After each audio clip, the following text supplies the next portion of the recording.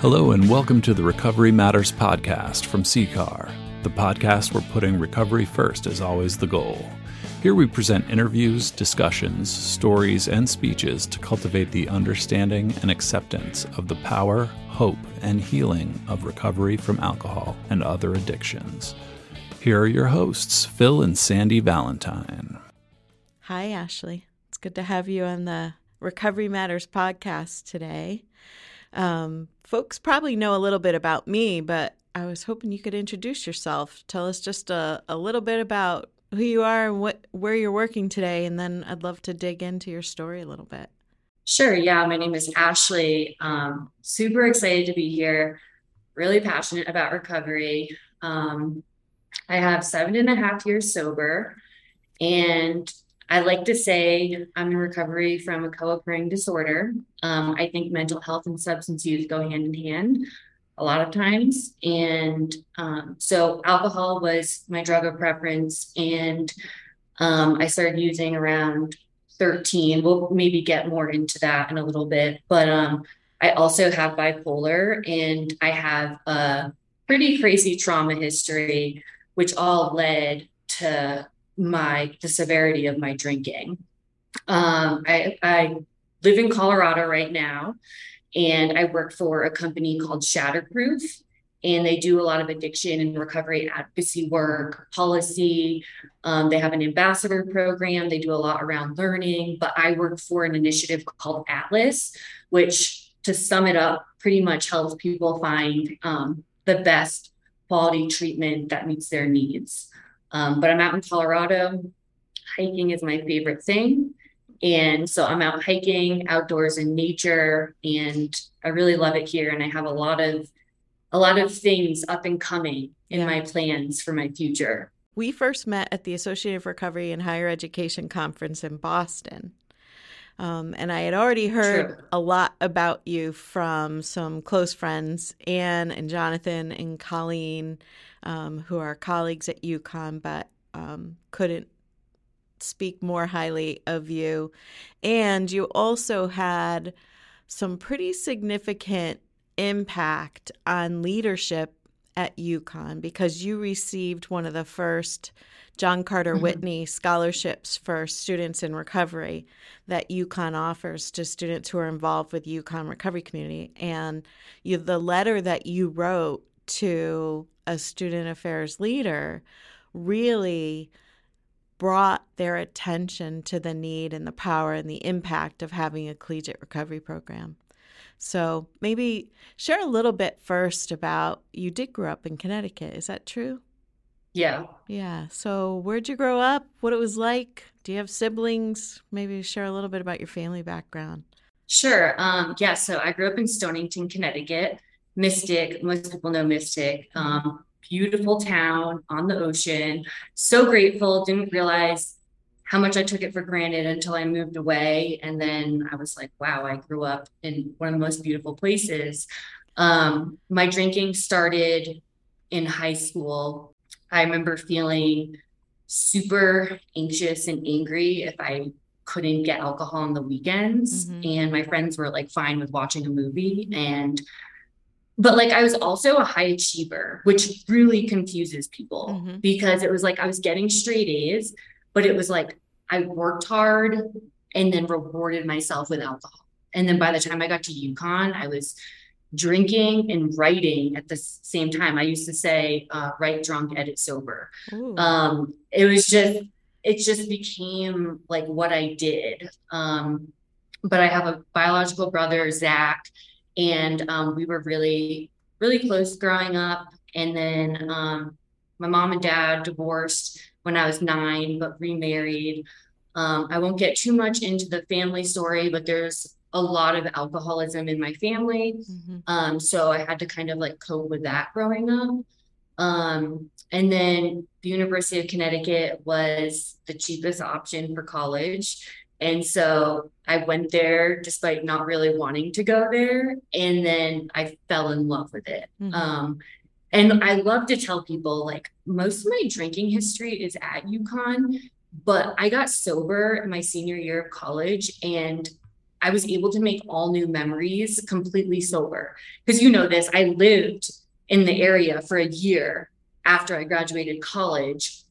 So the area is beautiful. I love the support I got on campus. I cannot say enough good things about UConn.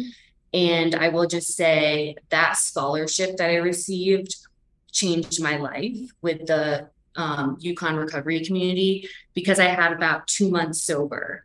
And I applied for this scholarship and was like, I want to do all these things and make an impact on people's lives. But I wasn't really sharing that I was in recovery at that point.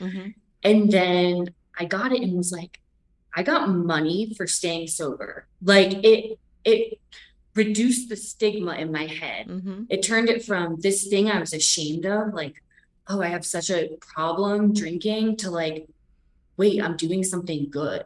Like, I'm going to like be a better person. I'm going to be a better friend, and I'm going to like change lives that way. So literally, I feel like that scholarship was the moment my mind changed, where I was like, I want to be an advocate now. Yeah. Like, I want other students to feel this. It was such a good feeling. How did you even find recovery in that space as a college student? I was working as a building manager at the student union. I was coming to work hungover, pretty much still drunk every day, because I would drink until like 3 or 4 in the morning, and then I had to go to work at 6.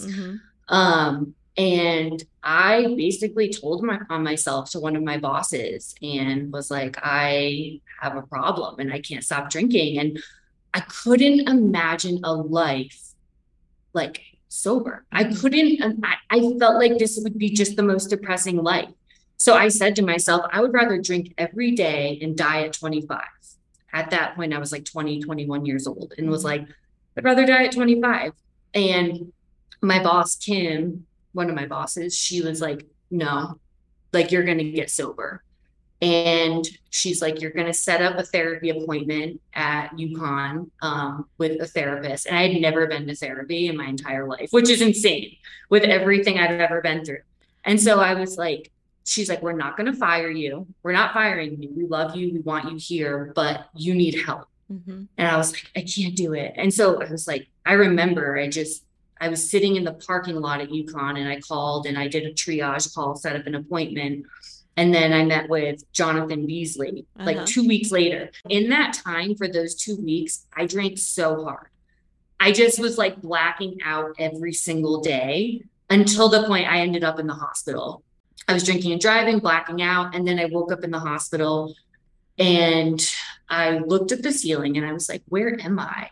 And then I was like, I'm in the hospital. And I was like, I'm done. I am so done. I'm so sick of this lifestyle. Like, Kim is right. Like, I need to get sober. And so I had that readiness, which I think someone has to have. And I had that surrender moment. And I walked into Jonathan's office and I complained about everyone for an hour. Like, I didn't even talk about myself. I was like, this person did this. And then he's like, let's talk about your drinking. And so we did. And he was like, you're past the point of harm reduction. Like, you're going to die if you keep drinking like this. This is really severe. So he said, go to the UConn recovery community. We have a meeting tonight. Nice. And so I walked over. I was so nervous. And I made friends with a bunch of young people who you probably know.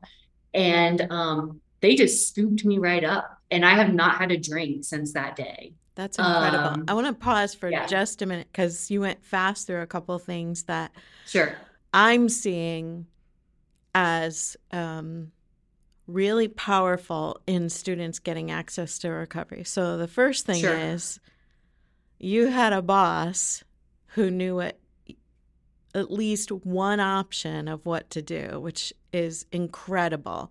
And so we've been in this process of building recovery allies by doing formal trainings over the last couple of years at UConn. But just to start to have folks know what to do if that ever happened. So kudos to you for saying what the problem was and sharing it with somebody. Kudos to Kim. I don't know which Kim, if she's still there, but kudos to Kim for knowing not to ignore what you just shared, for being somebody that could honor you and get you connected with a resource. But then you went to the hospital. Was that the first time you had been sent to a hospital for blackout drinking? No, I had gone once for a concussion, twice for a concussion from drinking. I had hit my head really, really hard, and I had bruises all over my body. And I went because I was just super worried about my brain. Yeah. So it happened a couple of times. And at some point in this conversation, I'd like to hit on my experience with community standards. Yeah. What happened there? So one of the things that I heard from one of my students is that her first transport to the hospital was not a positive experience. So the first responders did not treat her with compassion. And the medical staff on the receiving end in the emergency room did not treat her with any level of compassion. And this was the first time she had ever been in a hospital in her entire life. Didn't have her phone, didn't have a friend, wasn't treated by medical staff. And a lot has happened. So this was 4 years ago. So now we have recovery coaches in the emergency rooms that UConn would transport somebody to, and the medical staff, the receiving staff, have advanced in their understanding and empathy and knowing how to connect somebody with resources. But it sounds like you did not have that experience with those admissions. To be honest, I was so much in the blackout. I do not remember most of my experiences. That last one, I just know that I passed out in front of law enforcement and they sent me to the hospital. But it wasn't until I woke up in the morning, I was like, where am I? They brought me my discharge paperwork, no conversation about recovery or anything. So I was just really blessed and lucky that I had that therapy appointment set up already, because I probably would have just kept drinking like most people do. Yeah. Yeah. So as you mentioned at the beginning, the passion for advocacy that you and I share is that so much has happened. And even that was probably 7.5 years ago to today, your experience of not getting connected to recovery in some way, or at least being offered the chance, has transformed because of voices like yours. So tell me about the community standards experience. So I just feel so blessed. And I almost got suspended from college. I had 2 months sober around the time I was getting the scholarship, and I was called into community standards. I got a letter, and I walked in and they had all the paperwork on their desk to like suspend me. And I talked to them about it, and they were like, you have like 5 or 6 incidences on your record. And they were like, we should have called you in before this, but it must have got lost in translation. But we suspend people after 3 incidences. And I was able to like talk to them, and I said, I have been sober for 2 months and I want to stay sober. At that time, I was doing the collegiate recovery program once a week. I did harm reduction group once a week. I did individual therapy once a week. I did a 12-step meeting every single day.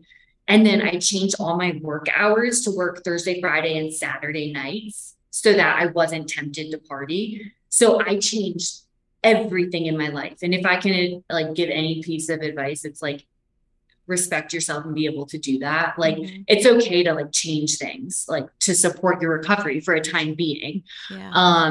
And they recognize addiction as a disease, like for the first time ever.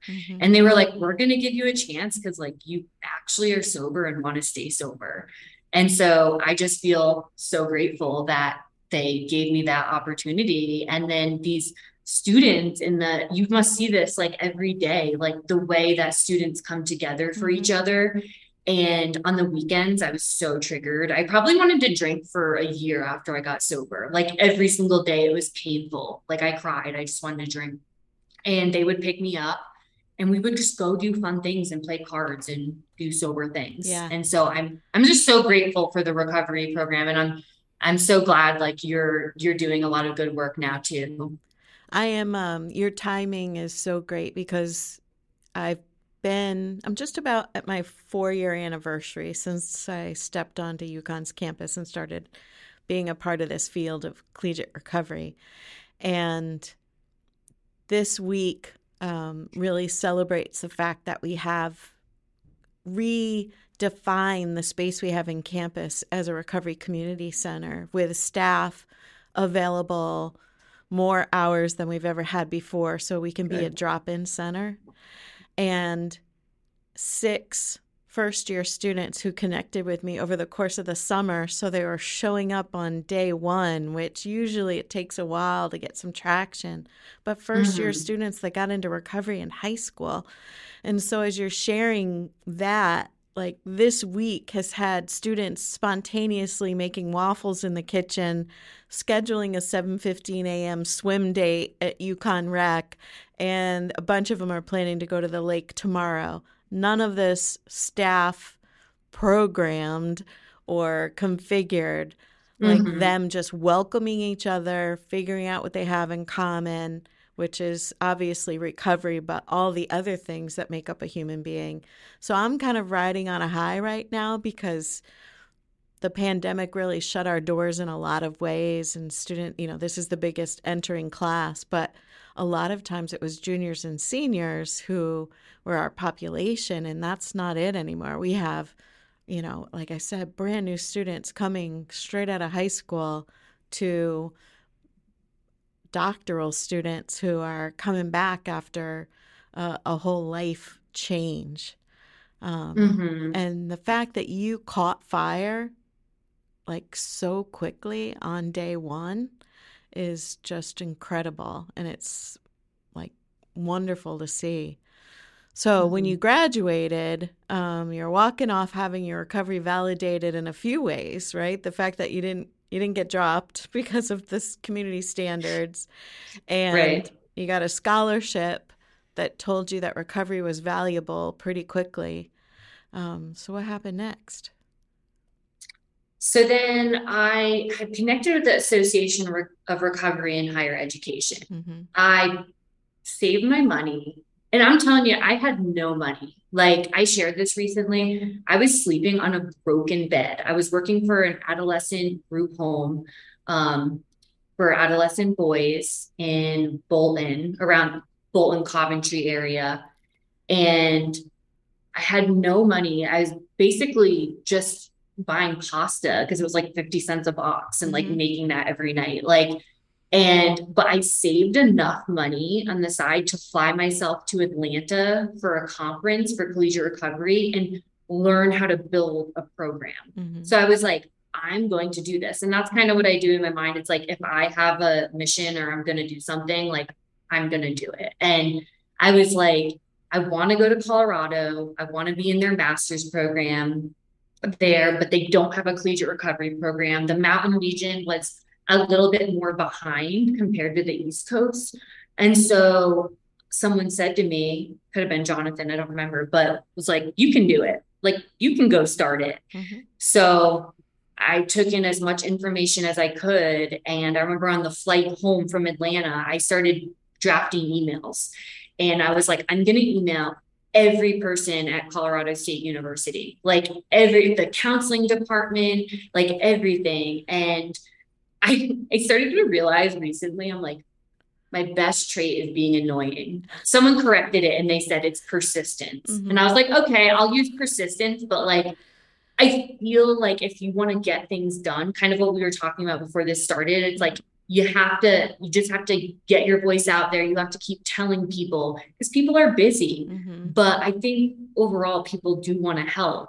And so I got in touch with the head of counseling at Colorado State University before I started my program. And we just got this flowing. And I had got some students together. We went to a ski-a-thon in Keystone. I wrote a grant for Transforming Youth Recovery. We received the startup grant. And so we we started meetings for people in like all recovery, substances, eating disorders, trauma, you know, kind of how that goes. And so we had all these meetings. And then my favorite part was that I was just this huge advocate. I literally went across the campus to each department, diversity, prevention science, the LGBT center, every department, and I would tell my story.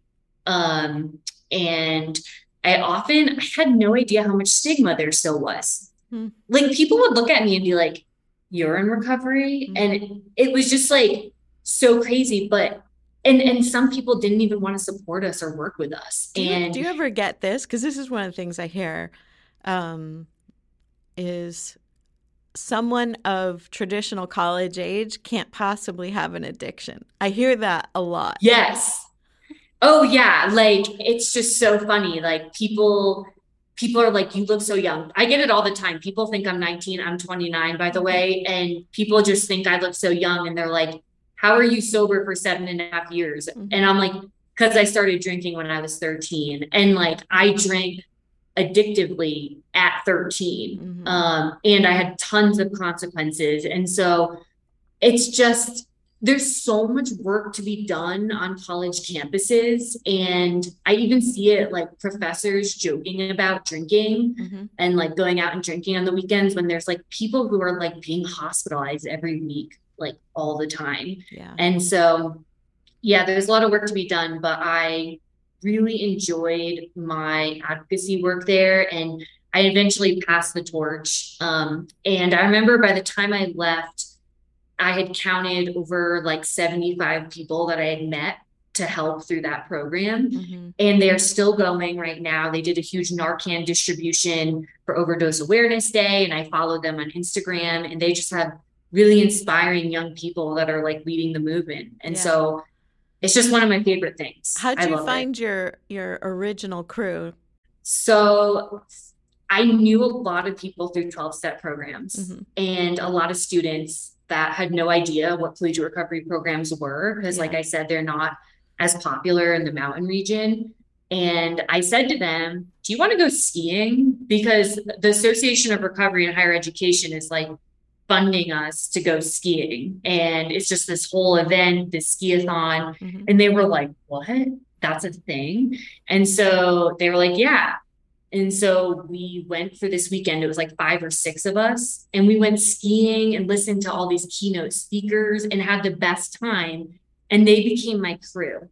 We met every week at a coffee shop because the school still wasn't really recognizing that recovery was important.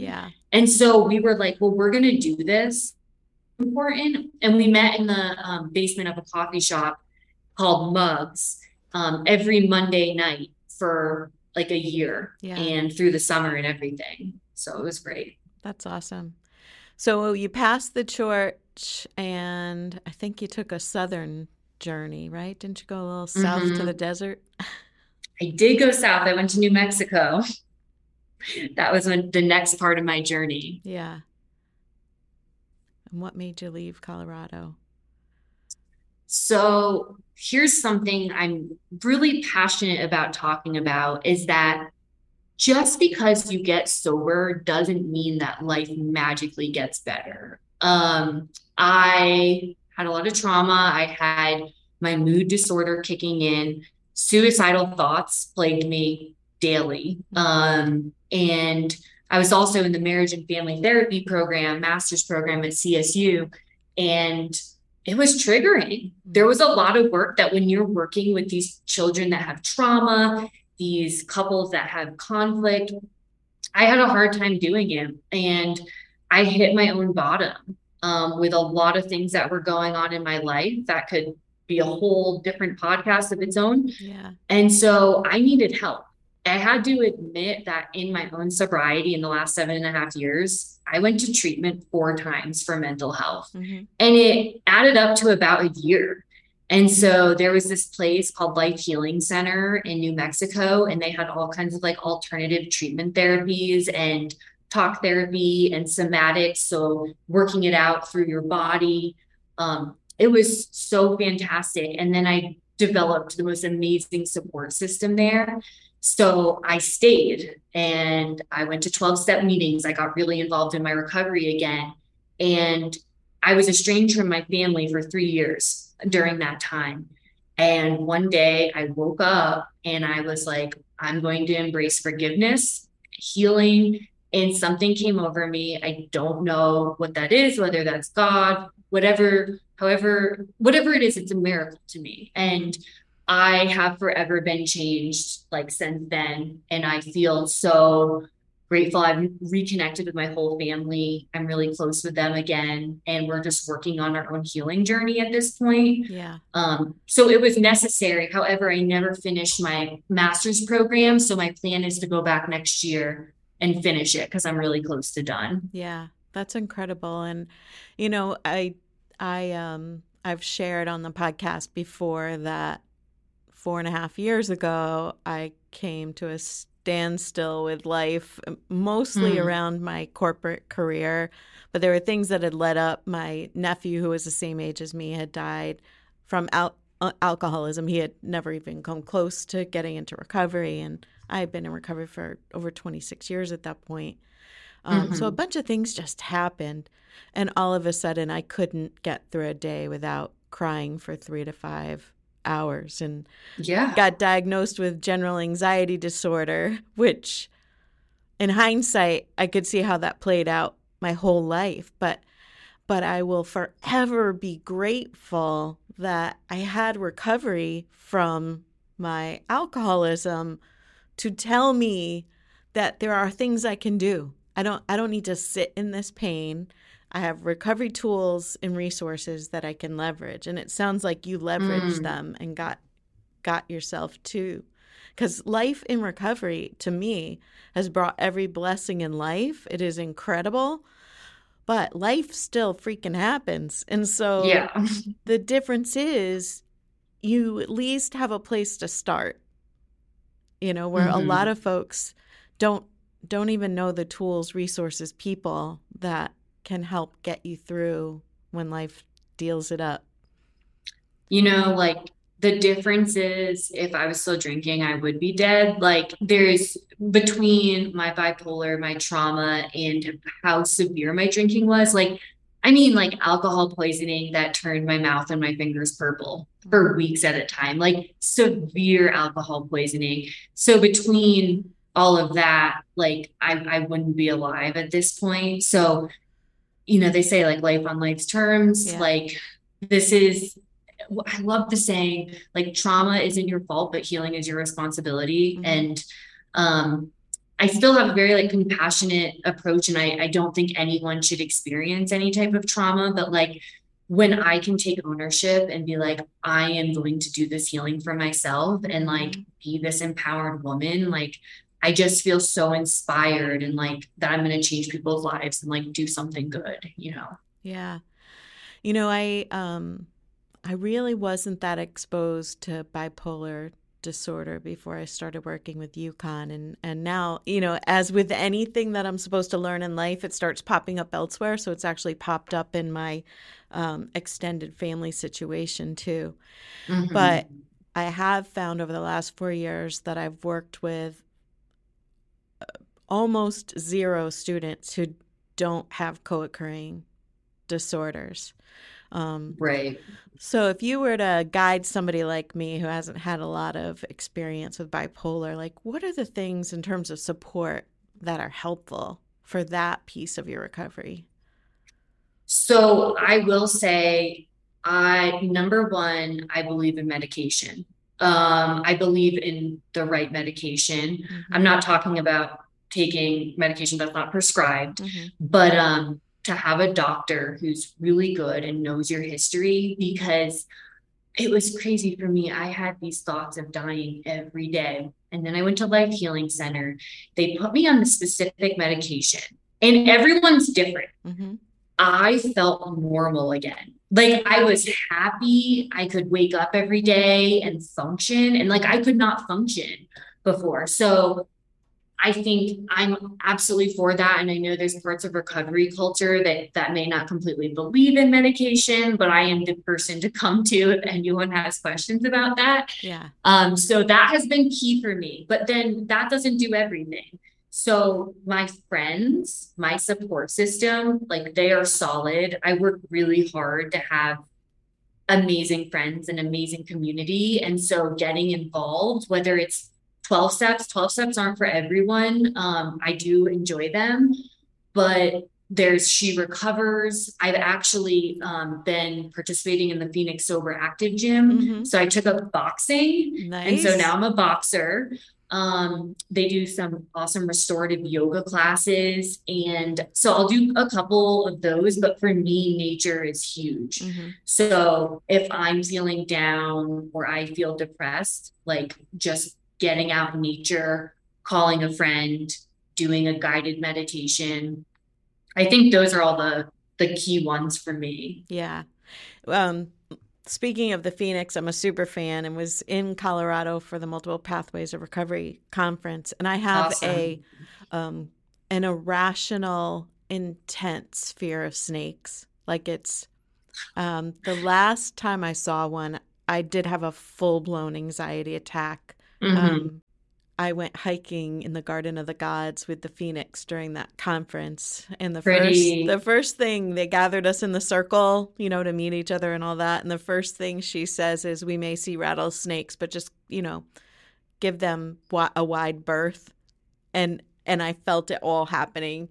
And I was ready to call Uber and get the heck out of Dodge, because we had gone on a school bus, right? Like the people in the conference that wanted to go. And then I just said, you know what? There is no better place to face your fears than amongst these 25 people in recovery. And so I just laid it out there with the group. I followed the guide, and her red hiking pants gave me all the comfort in the world. If I could see her pants, I felt safe, because she had been trained in how to deal with somebody like me. She goes, in addition to the first responder training, I've had the mental health training that will allow me to help you in the event that this happens. And so there's, the resources, and they come in so many different ways. And I still have the fear, but that was like I never did see one on the trip. That probably helped. But it was just being in a situation where I knew I could count on my resources to help me get through what might happen. And I, too, I had that core belief that I should not take medication for my mental health.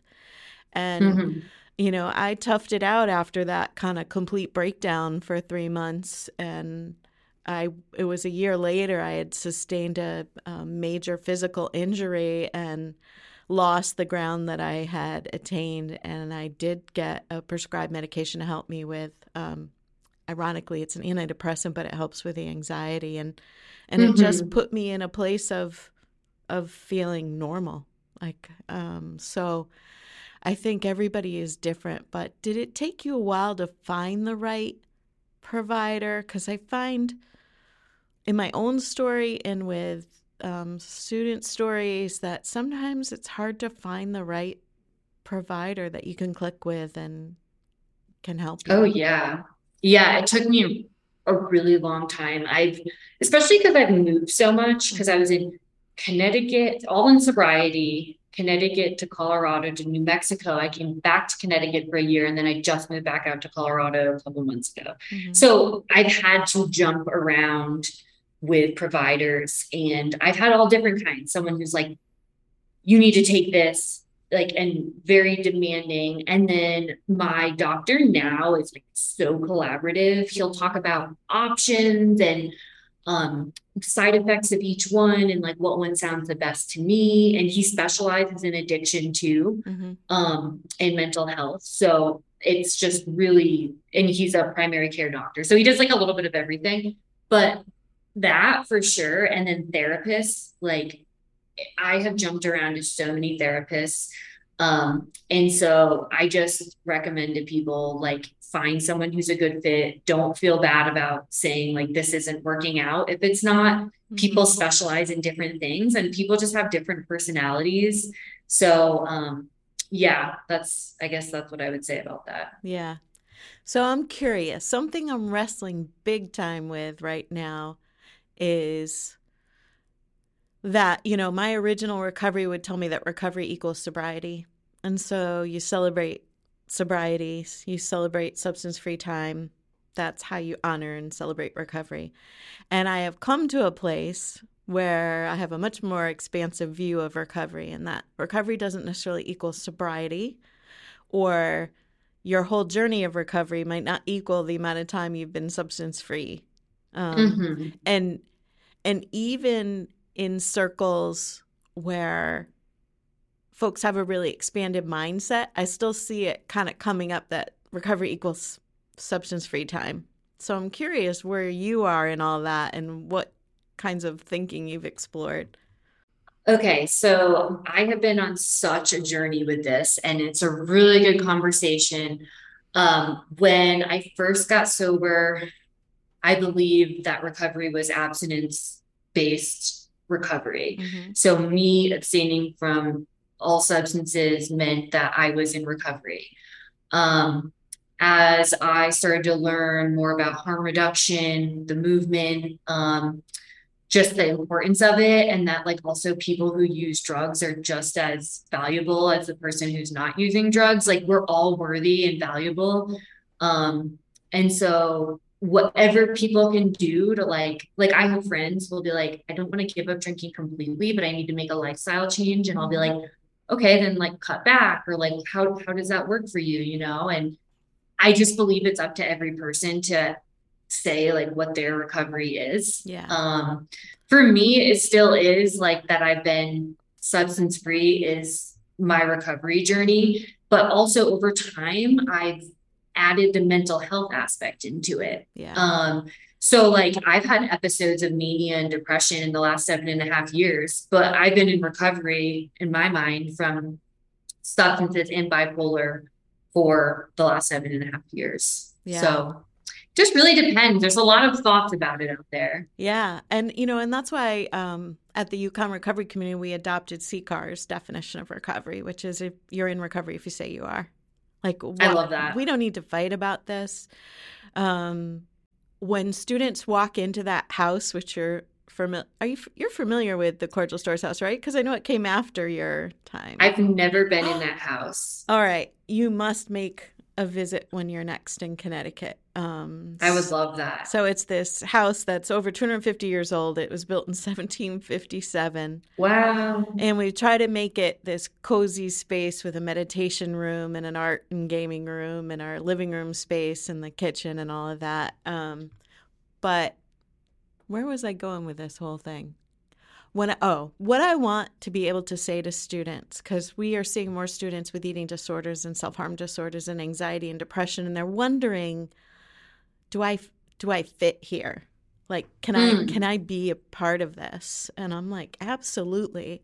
What I want them to know is, we have some guidelines because I want this one building on campus to be able to confidently say, this space is substance-free.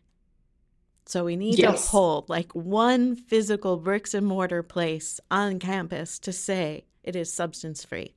So we have some light guidelines around that. But, well, it's not light guidelines, but who gets access independent of staff being there? There are some guidelines on how you qualify for that. But I want to be able to say what you'll find here is vulnerable sharing, honesty, and trustworthiness. So, like what you say here will stay here. People will take risks and be vulnerable here. And if you're honest, a lot of things will get better in your life. It's like just to really keep it simple. Because I think that's what's missing in the connection on most college campuses, right? It's students, especially if you're not coming with your squad already or with your best friend, like finding that and finding it before you find drugs and alcohol as the means to connect can be hard. Yeah, I found that like, as far as that goes, like the biggest thing is not glorifying substance use. So if I'm going into a space, yes, I'm substance free. Drinking was a huge part of my story. And then someone else their issue is self-harm, but like substances aren't an issue and they still drink occasionally.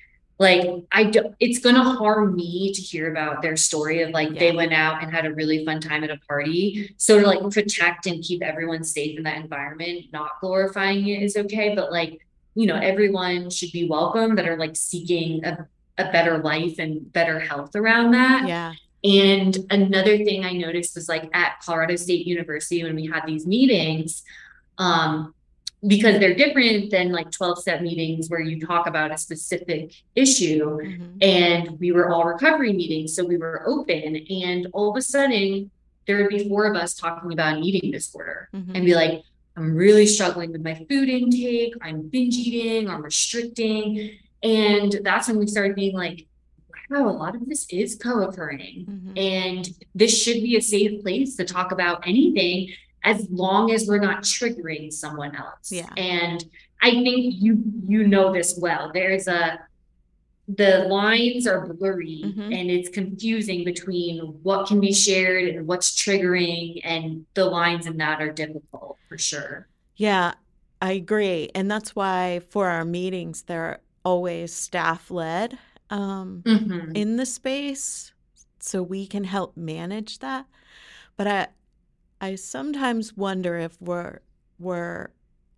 we always try to policy things or put a guideline or rules. And is that because we're avoiding difficult conversations? So can we learn how to talk about the fact that, and we had this example last year, a student who was in recovery from cannabis use disorder, was still drinking, but sending to their fellow collegiate recovery members pictures of them out drinking on a Friday night, right?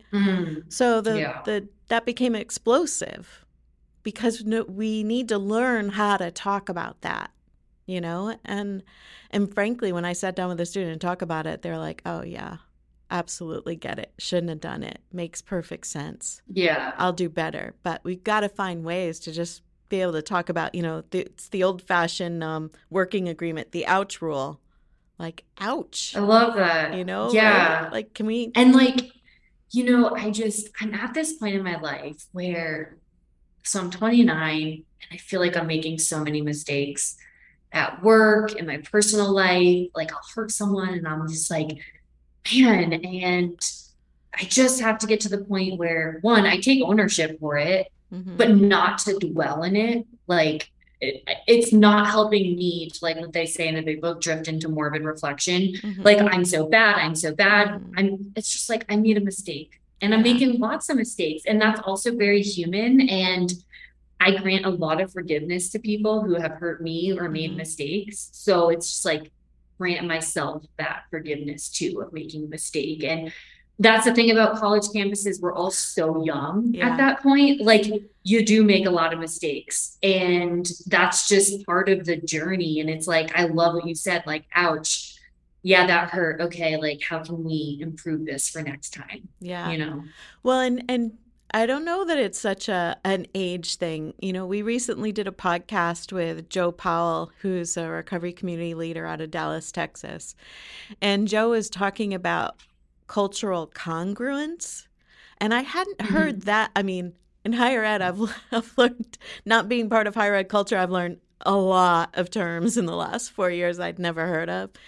But I had not heard the phrase cultural congruence. And I said, I'm going to be using that a lot because it makes so much sense.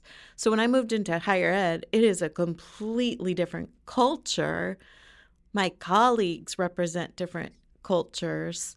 And so I'm making mistakes all over the place over the last 4 years because I've put myself in a whole new culture. And I also found that being part of the recovery community for the last 30 years and being closely connected with CCAR, which is a incredibly diverse on every demographic community.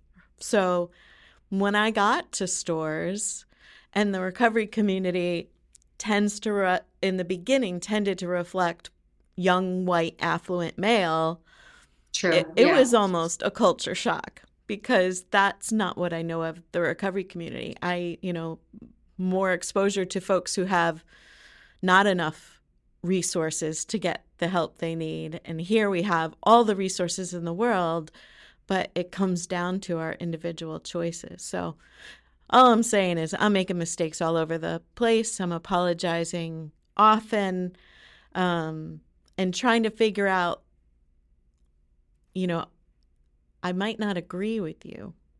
You know what I mean? I'm making a mistake, but I'm making a mistake because I might not agree with you. And so not necessarily apologizing for everything and trying to figure out, where am I uneducated and where do I my values and belief systems don't line up with that. So I don't know if you're bumping into that, because Colorado, New Mexico, Connecticut, like those are vast cultures to adapt to.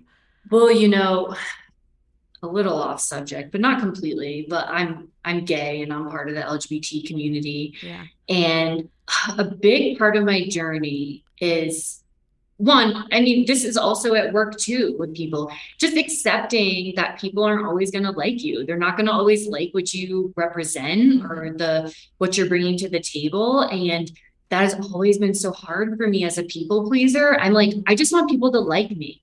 But I'm stepping out there into the world in a little bit more advocacy work around the LGBT community. And, I'm at this point where I'm starting to learn. I'm like, it's okay. Like, it's okay if someone doesn't believe in me or doesn't agree with my sexual orientation. I get to set my own boundaries around that. Yeah. So I can be like, I don't really want to be friends with you, but I don't feel like I have to respond with anger anymore. So this is where I'm at in my life right now is a huge learning process for me, and how I want to be and how I want to show up in the world, and to remember there's so many people that support me and there's so many people that love me. And so instead of focusing on that one person who said something that rubs me the wrong way or doesn't agree with something I say, it's why don't I focus on the change I am able to make and the people that are just amazing and that love me for who I am. So yeah, I'm really working on that right now. That's awesome. I'm still working on it too. So again, not a matter of age or how long you've been in recovery. So I'll probably be working on it for life then. Yeah. Just this past year, I've been working on embracing my forehead. I know that's kind of ridiculous, but I have always tried to cover my forehead. And so it's just recovery just allows you to continuously grow and look at things that are getting in the way.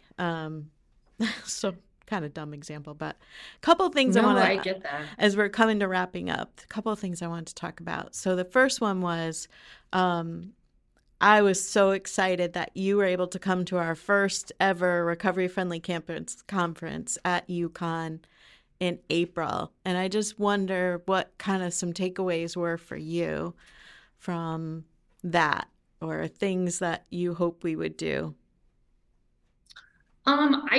Overall, I loved the community aspect of it, and being able to collaborate with a bunch of people all over campus. Yeah. I would love to see more professors get involved, just because, they play such an important role in their students' lives. Yeah. And when a student goes to them for help, knowing how to respond.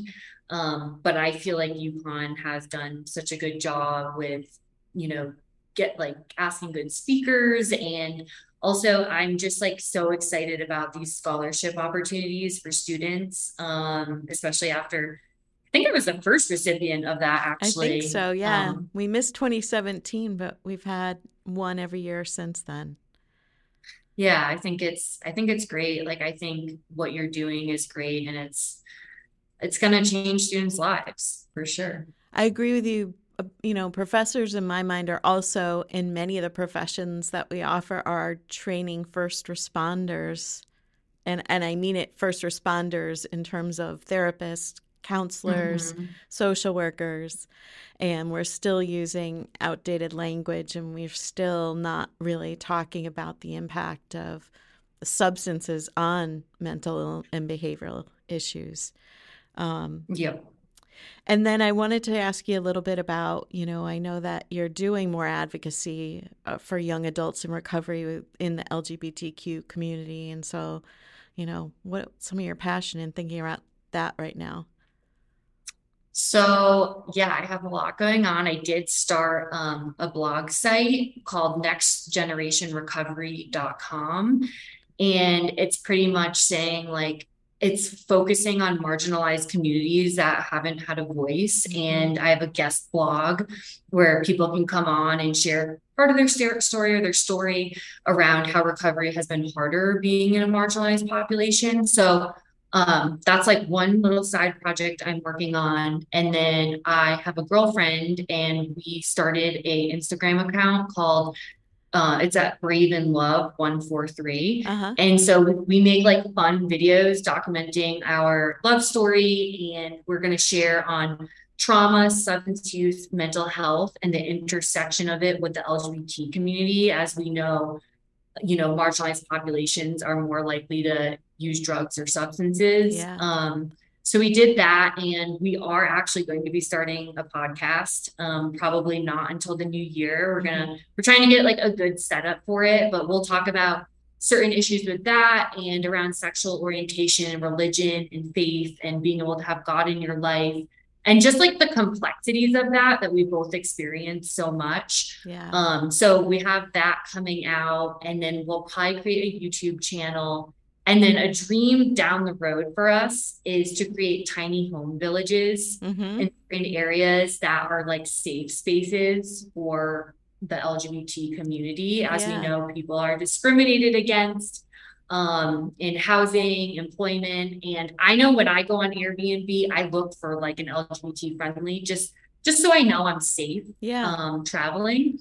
But I'll say my big goal, maybe my 20-year vision, is I want to make a big difference in school systems, middle school, high school, and college, creating a platform and maybe curriculum around helping teachers, professors to recognize signs of mental health and substance use and really transform the way that we treat students when we find out they're struggling. Because right now it's really based on like a punishment model, like, oh, you're drinking or you use drugs, you're getting kicked off the basketball team. And it doesn't make sense, because like that's the one thing that's like saving this person's life. And it's a really healthy outlet. So like, how can we get down to like, you need therapy, like what's going on for you, And so I really want to stay involved in school systems. I definitely want to focus on high schools, because I think that's where a lot of it starts. Starts young, so prevention and intervention. But yeah, I have a lot of lofty goals that are going on in my head right now. I think you're going to achieve them. I don't really have a doubt on that. I think the way you approached your recovery from the first day that you really were offered it is a great indicator of what's to come. So I hope that you will stay connected with us. And I know we have high hopes of seeing you in person in November at UConn in our recovery community. And it's so great to see you, Ashley. It's great to get to know you better, because, I've heard of you for so long, but I hadn't had a chance to hear your whole story. And I wish you all the best with all the goals in the future and the ones that you're working on right now. All right. Thank you so much. I appreciate you asking me. It's such an honor to be on here. Oh, thanks. You have a great day. Thank you for listening to the Recovery Matters podcast.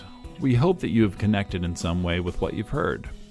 For more information, you can find us on the web at ccar.us.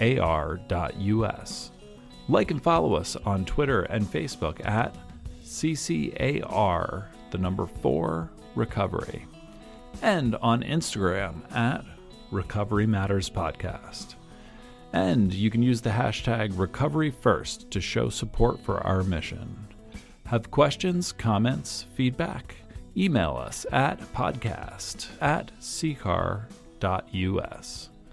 Fire feeds fire, so if yours is burning right now, reach out and share it with someone.